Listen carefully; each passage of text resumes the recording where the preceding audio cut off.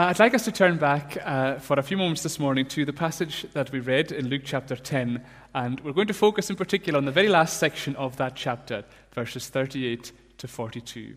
Now, as they went on their way, Jesus entered a village, and a woman named Martha welcomed him into her house, and she had a sister called Mary, who sat at the Lord's feet and listened to his teaching. But Martha was distracted with much serving. And she went up to him and said, "Lord, do you not care that my sister has left me to serve alone? Tell her then to help me." But the Lord answered her, "Martha, Martha, you are anxious and troubled about many things, but one thing is necessary. Mary has chosen the good portion, which will not be taken away from her." This short passage, it's just 5 verses, form one of the most important passages in the Bible about discipleship. Here we are learning some crucial lessons about how we live out our lives as followers of Jesus. As Christians, it's helping us to see more about what God's priorities for us are. And for all of us, whether we're a Christian or not yet a Christian or not sure where we stand before God, this passage will force us to stop and to think about what really matters in your life. And that's always a good thing to do. One of the most striking aspects of this passage is that it's incredibly ordinary. So it's not a miracle, it's not a great confrontation, it's not a public spectacle, it's just a dinner at someone's house. But I think that ordinariness is brilliant, because it means that ordinary people like you and like me can immediately place ourselves in this event. It's a lesson from very normal life, which we can immediately apply to your normal life and mine. In all of that ordinariness, in this simple dinner in a simple house, our priorities are being challenged. And that's what I want us to look at together for a wee while this morning. And I just want to say 2 very simple things which we can use as our headings. Number 1, I want to say that we often don't see how dangerous our priorities can be. And then the second thing I want to say is that we often don't see how amazing God's priorities are. So first of all, let's think a wee bit about the fact that we often don't see how dangerous our priorities can be. This passage, I think, is a clear example of what we could call the dangerous good. Now, what I mean by that is the fact that very often some of the most useful and helpful things in life can also be very dangerous. So, one of the most useful things in this building right here is electricity.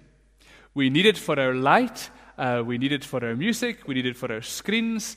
You use it in your homes all the time. Electricity is one of the most useful things that we have in our daily lives. It's a wonderful thing,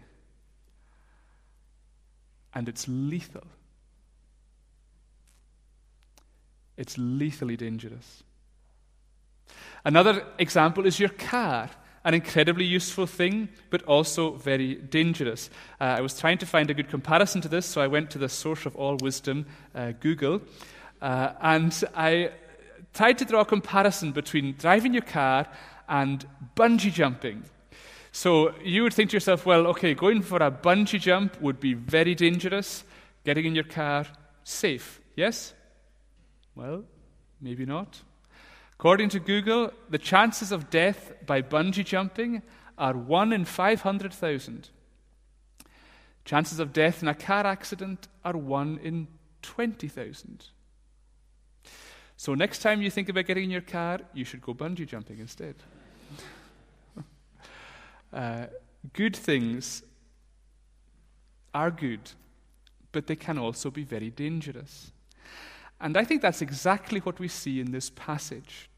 In fact, we see 2 things that are very good, but which can also be dangerous. They are distraction and duty. Here we have Jesus coming to Mary and Martha's house. Mary sits and listens to Jesus. But Martha, as you can see in the passage, is distracted by much serving. Now, it's important to note, and I think I'll say this several times throughout the passage, that Martha's intentions are not bad. In fact, her intentions are good. She's not selfish. She's not lazy. She's not unwelcoming. She's the very opposite. And at one level, what she's doing is very good. But I think at the same time, one of the points being emphasized in this passage is that the good, the apparent good that Martha is doing, is actually harming her. Her priorities appear noble, but they actually carry danger. Martha is under the grip of distraction and duty. And of course, exactly the same thing can happen to us. For Martha, these two things are connected. It's her duty as a host that's distracting her. But I want us just to slow down and look at these two things in turn. First, then, we see the danger of distraction.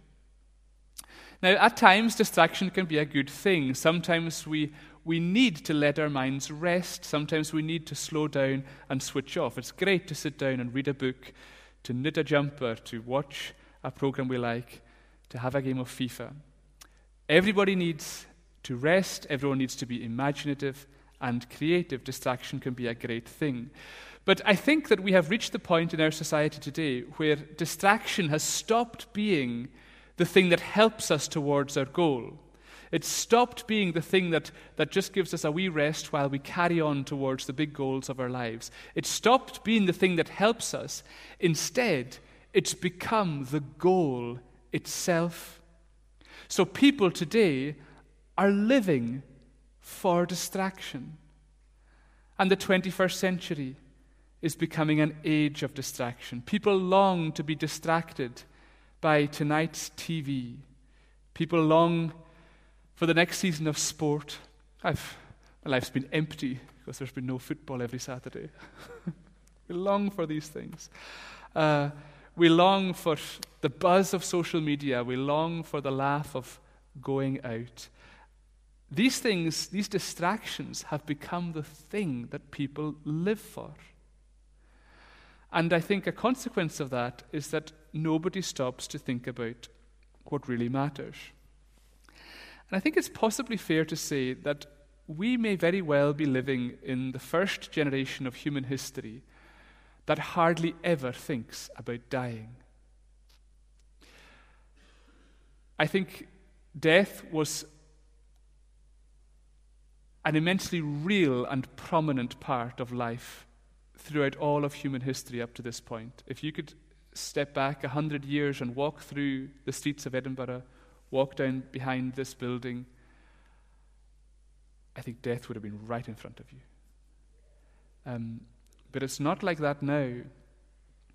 And not only do we no longer have it in front of us, it's something that we no longer even want to think about. And yet, surely, there is nothing more important for us to consider.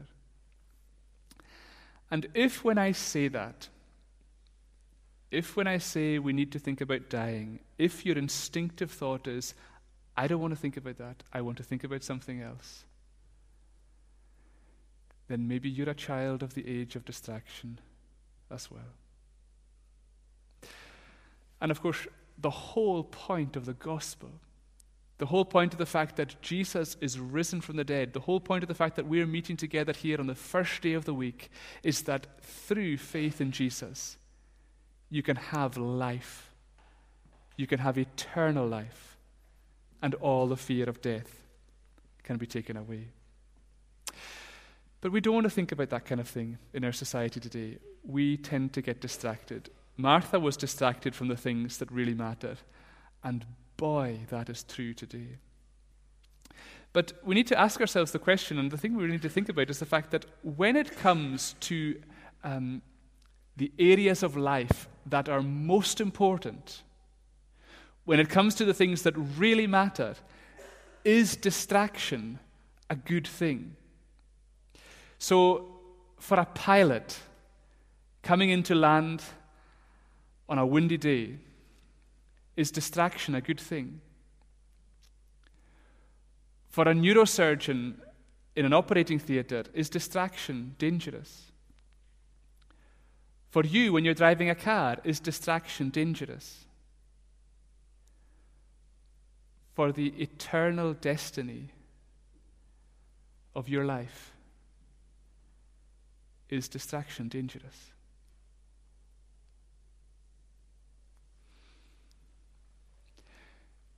The second thing we see is the danger of duty. And in many ways, this is the more prominent issue in the passage before us. And again, duty is a good thing. At one level, Martha's a brilliant example. She's hardworking, she's ready to serve, she's conscientious, she's hospitable. And duty is something that as Christians, we must all be serious about.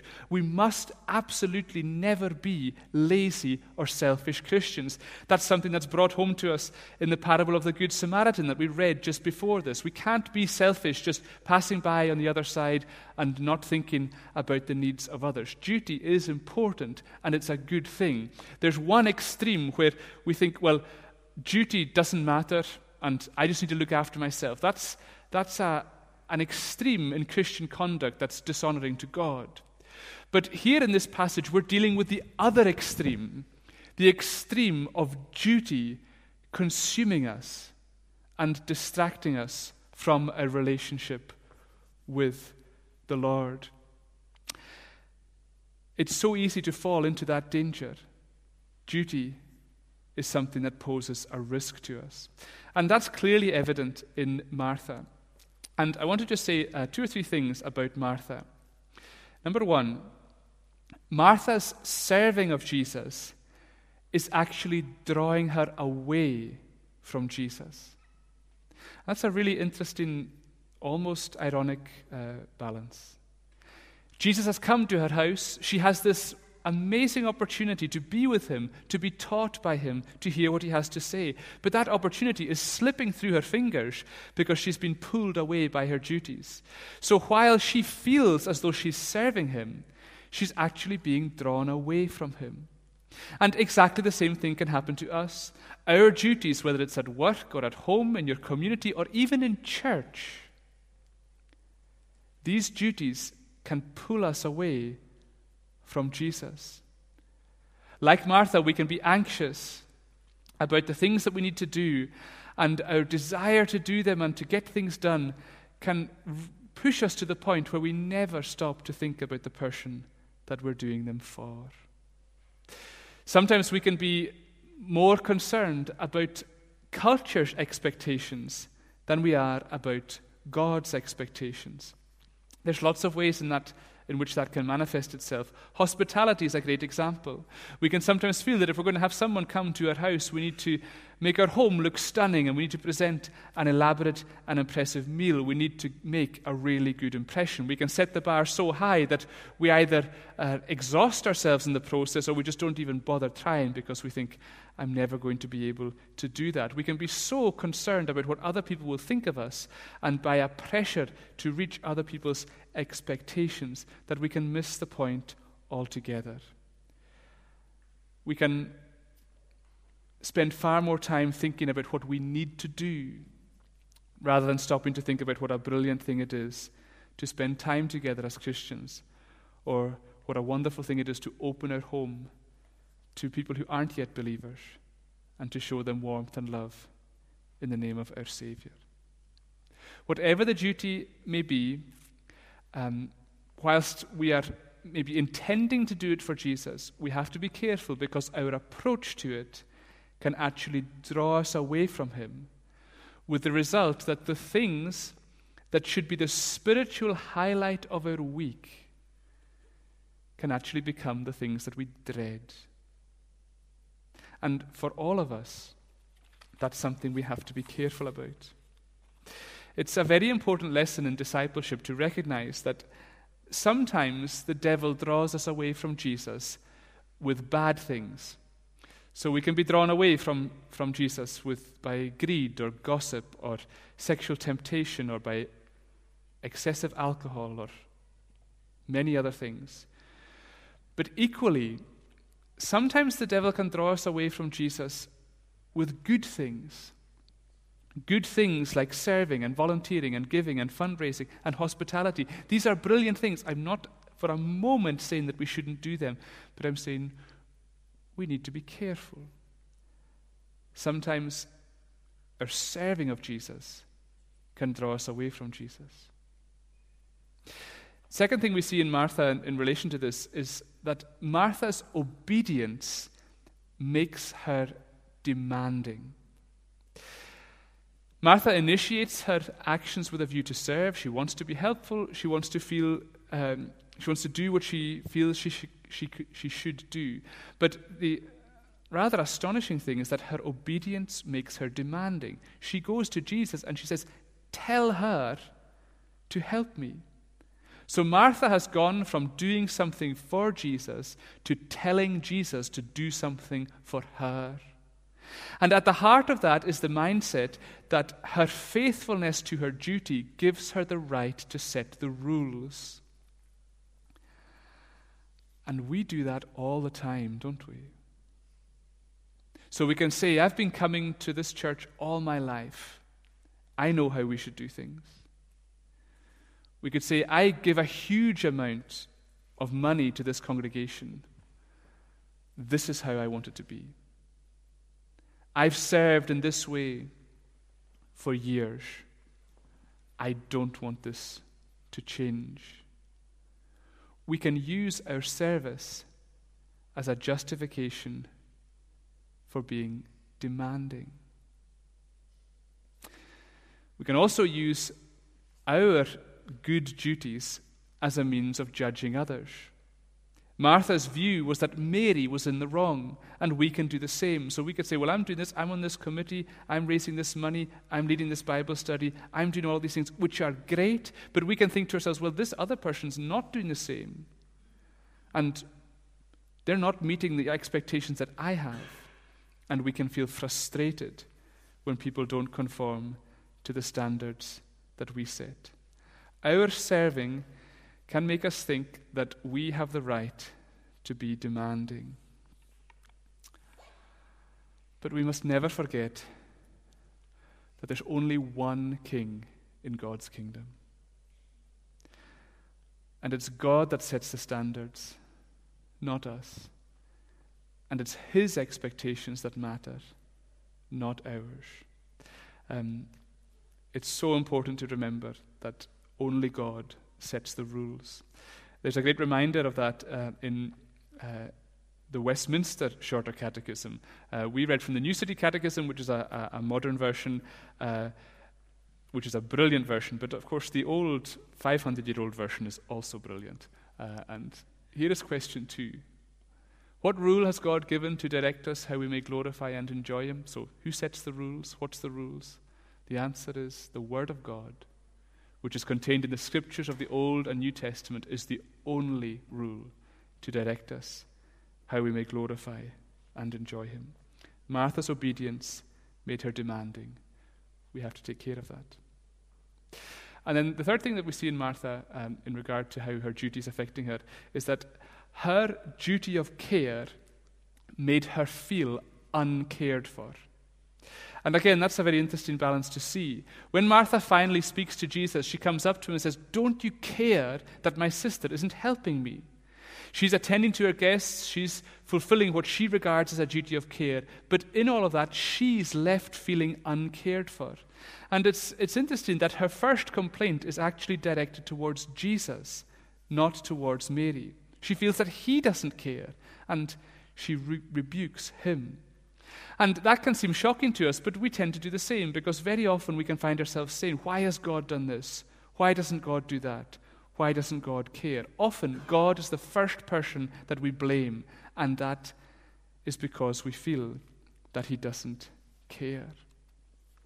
Now, it's important to notice, as we've hinted and said, that Martha clearly has a gift for hospitality. I think she's a brilliant host. I think that's one of the things that made her special.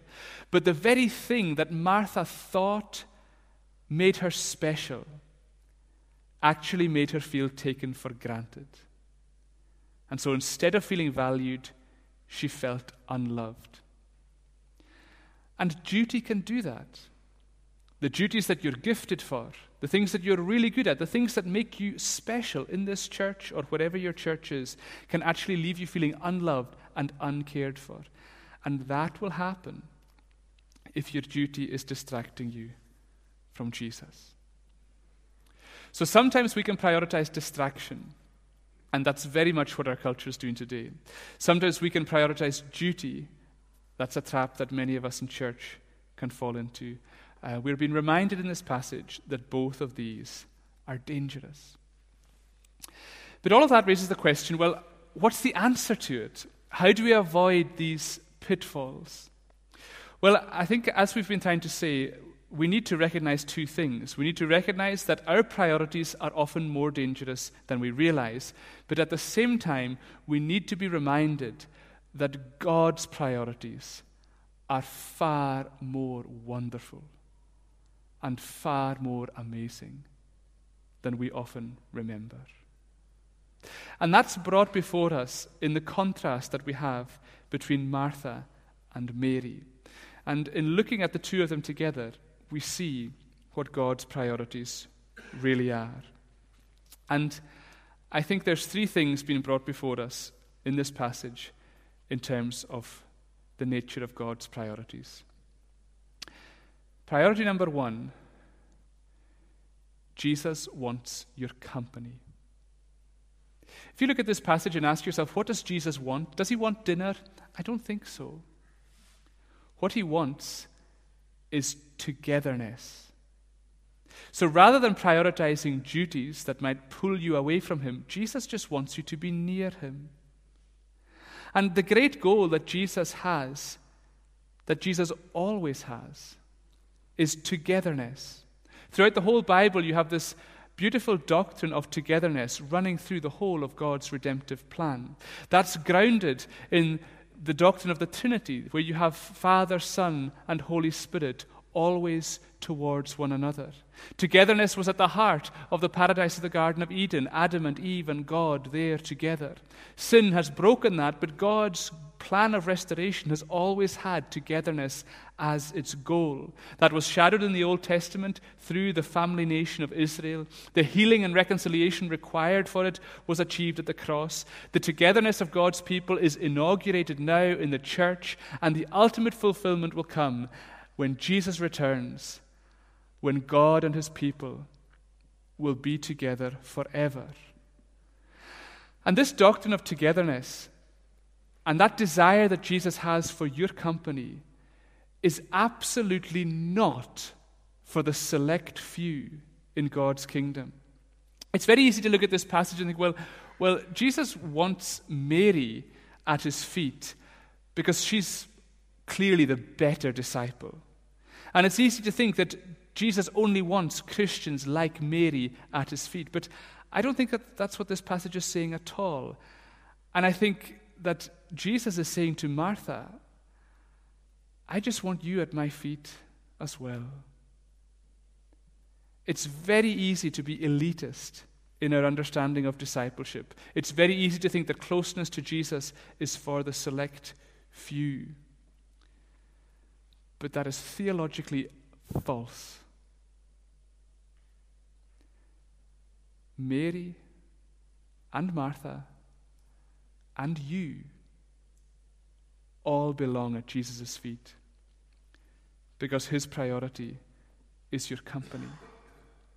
And that is powerfully confirmed for us in the words that Jesus spoke in John chapter 17. Verse 24, he said, Father, I desire that they also, whom you have given me, may be with me where I am. I want you to notice in particular the word they. That they is referring to all those who are going to believe in the apostolic gospel. In other words, it's referring to every Christian. And when we think of the they being referred to here, we can think of the people who are abounding in godliness, full of knowledge, people who are holy and who are all together in terms of their Christian faith. We think of people like Mary, who seem to have it all right. But within that they is every Mary and every Martha. So that means every Christian who feels like a total failure, every Christian who has been distracted, every Christian who's let their duties get in the way of their relationship with Jesus, every Christian who's forgotten to pray, every Christian who's struggled to read their Bible, every Christian who's doubted, every Christian who has mucked up, Jesus says, my desire is that they would be with me where I am. And a key point is that Jesus is not saying to Martha, you've got your priorities wrong, so stay away. It's the opposite. He's saying, you've got things wrong, just come here and be with me. So if you've been distracted in your faith, if you've made too much of your duties, Jesus does not want you to keep your distance. He wants you to sit at his feet because his priority is togetherness. Jesus wants your company. Second priority being set before us is the fact that Jesus wants your attention. Verse 39 tells us that Mary sat at the Lord's feet and listened to his teaching. So Martha, as we saw, she got so disheartened by her duties that she came to Jesus in exasperation and demanded that he listen to her and sorted things out in the way that she wanted. But Jesus' priority is that Martha would stop and listen to him. He wanted her attention, and he wants ours too. Now, you'll remember a moment ago that we were saying that Martha was doing all this stuff, all this service, all this work, and yet while she was doing it, she felt uncared for, and she felt unvalued. And we face that same problem. The whole culture around us faces that problem of feeling uncared for and of struggling to find value and worth in ourselves.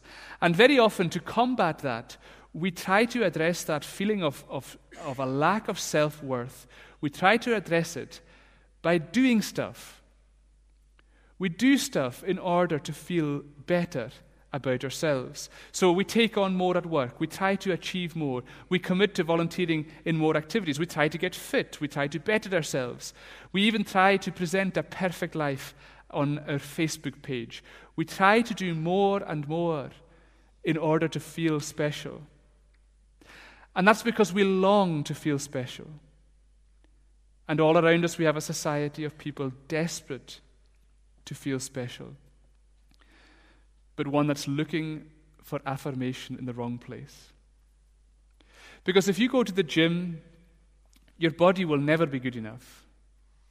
There's always more that you could do.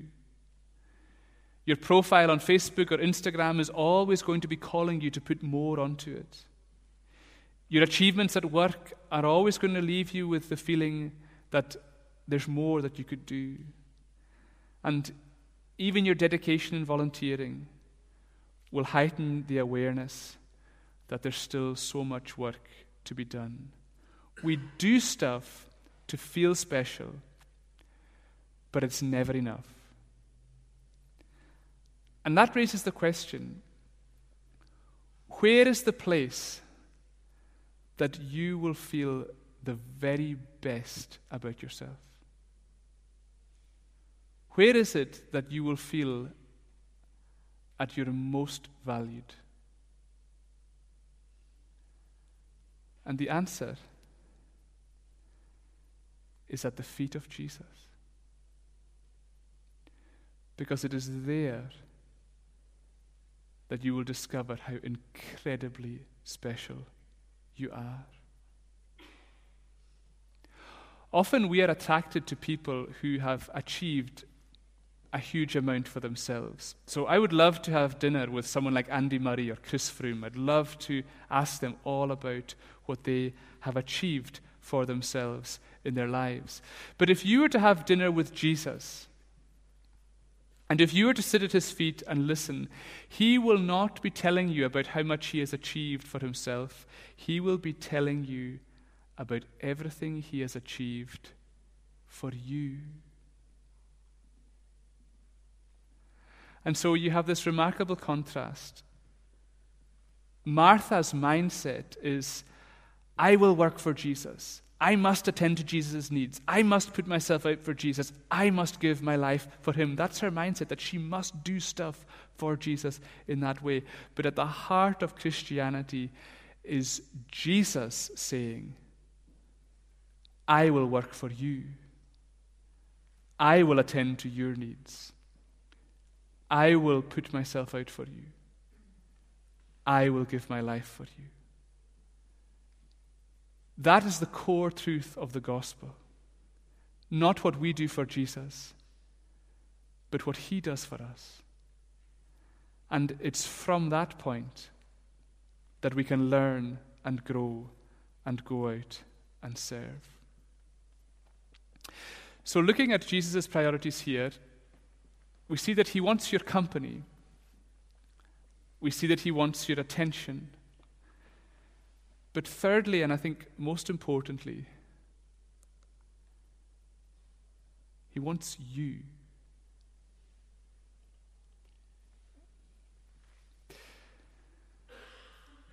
In this passage, Martha has got her priorities muddled up. But Jesus doesn't hammer her for that, and neither does he indulge her. Instead, he teaches her a very important truth. Martha's duty of care left her feeling uncared for, but Jesus makes it clear that his priority is simply to love her. And I think that he does that simply in the way he says her name. There's a beautiful tenderness in verse 41 when Jesus repeats her name, Martha, Martha. And that tenderness is showing that Jesus wants her to come close, to listen to him, because he loves her. And the crucial lesson for us is that Jesus wants your company more than your achievements. Jesus wants your attention more than your activity. What Jesus really wants is just you. Because that's what real love is. It's loving the person, not the servant. Often we love people because of what they do. True love loves the person because of who they are. And the foundational truth of biblical, Reformed, Calvinistic, covenant theology is that Jesus loves his people with an utterly unconditional love. And that means that in your relationship with Jesus, his number one priority is to love you. So just think about that. Think about tomorrow morning. You wake up tomorrow morning as a follower of Jesus. I hope that you all will, even if that's the very first morning that you do so. You wake up tomorrow morning as a follower of Jesus. Jesus is watching you get out of bed. He sees you enter a new day. And imagine that you could go to Jesus and ask him, what do you want, Martha or Mary or whatever your own name is? Jesus, what do you want for them today? And Jesus' answer would be, well, my number one priority is to love them with every ounce of love that I've got. And that love comes with no conditions, no prerequisites, no caveats. And that is why thinking that our duties, that the stuff that we do is going to earn Jesus' favor or his smile or his nearness. Thinking in that way, that we kind of do stuff to make God love us, is a blasphemy against the truth and reality of God's love. And you see that so beautifully portrayed for us in these verses, because looking at that passage, what does Mary say? And what does Mary do? The answer is nothing. She doesn't speak, and all she's doing is sitting still. And yet in that silence and in that sitting, we see what Jesus first and foremost wants from us in our lives. He wants to love us. And I think the key difference between Mary and Martha is this. Martha is being drained. Mary is being filled. And at the heart of the gospel, at the heart of Christianity, is the fact that first and foremost, God's priority is to fill you with joy, to fill you with peace, to fill you with true knowledge, and above all, to fill you with his incredible, immeasurable, never-ending love for you. And that was what we read at the very beginning of our service, where Paul writes, "For this reason I bow my knees before the Father, from whom every family in heaven and on earth is named, that according to the riches of his glory he may grant you to be strengthened with power through his Spirit in your inner being, so that Christ may dwell in your hearts through faith, that you, being rooted and grounded in love, may have strength to comprehend with all the saints what is the breadth and length and height and depth, and to know the love of Christ that surpasses knowledge, that you may be filled with all the fullness of God." That is the good portion that is more necessary than anything else in your life. That is the portion that can never, ever be taken away from you. And that word portion that you see in the second last line there in verse 42 is important, because a portion is a part of life. It's not all of life. It's not saying that you should spend your whole life sitting in silence and never doing anything and never speaking and never serving and never acting and never doing any duties. It's not saying that. And please don't go away from this sermon thinking, Thomas said I must just sit and do nothing for the rest of my life. I am not saying that. But what I'm saying is that all of that activity, all of those duties comes second to the great priority that God has for your life, which is to love you and to have you with him and to teach you all the amazing truths of who he is and what he's done. And that is the most important thing in your life. That's the part of your life that nothing can ever take away.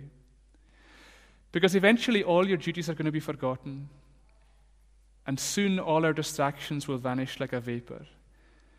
But the fact that God wants you near, the fact that God wants to teach you how special you are, and the fact that God loves you unconditionally, that will never be taken away.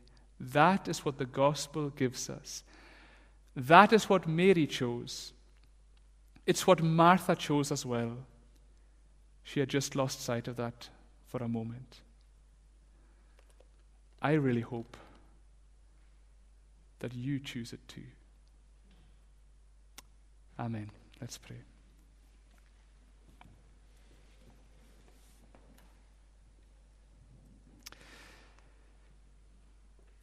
Father, we thank you for all that your word is teaching us. And we confess that at times we are prone to be lazy and inactive and selfish. But at other times we're also prone to be so caught up in our duties and the things that we're doing that we don't stop to sit at your feet and listen to you. And we pray, O God, that you'd help us to always have the priorities in our lives shaped according to what you want. And we pray that every day we would just, above all else, love you, love being with you, love listening to you, love knowing you, and then from there to love serving you. May that be true of us all. In Jesus' name, amen.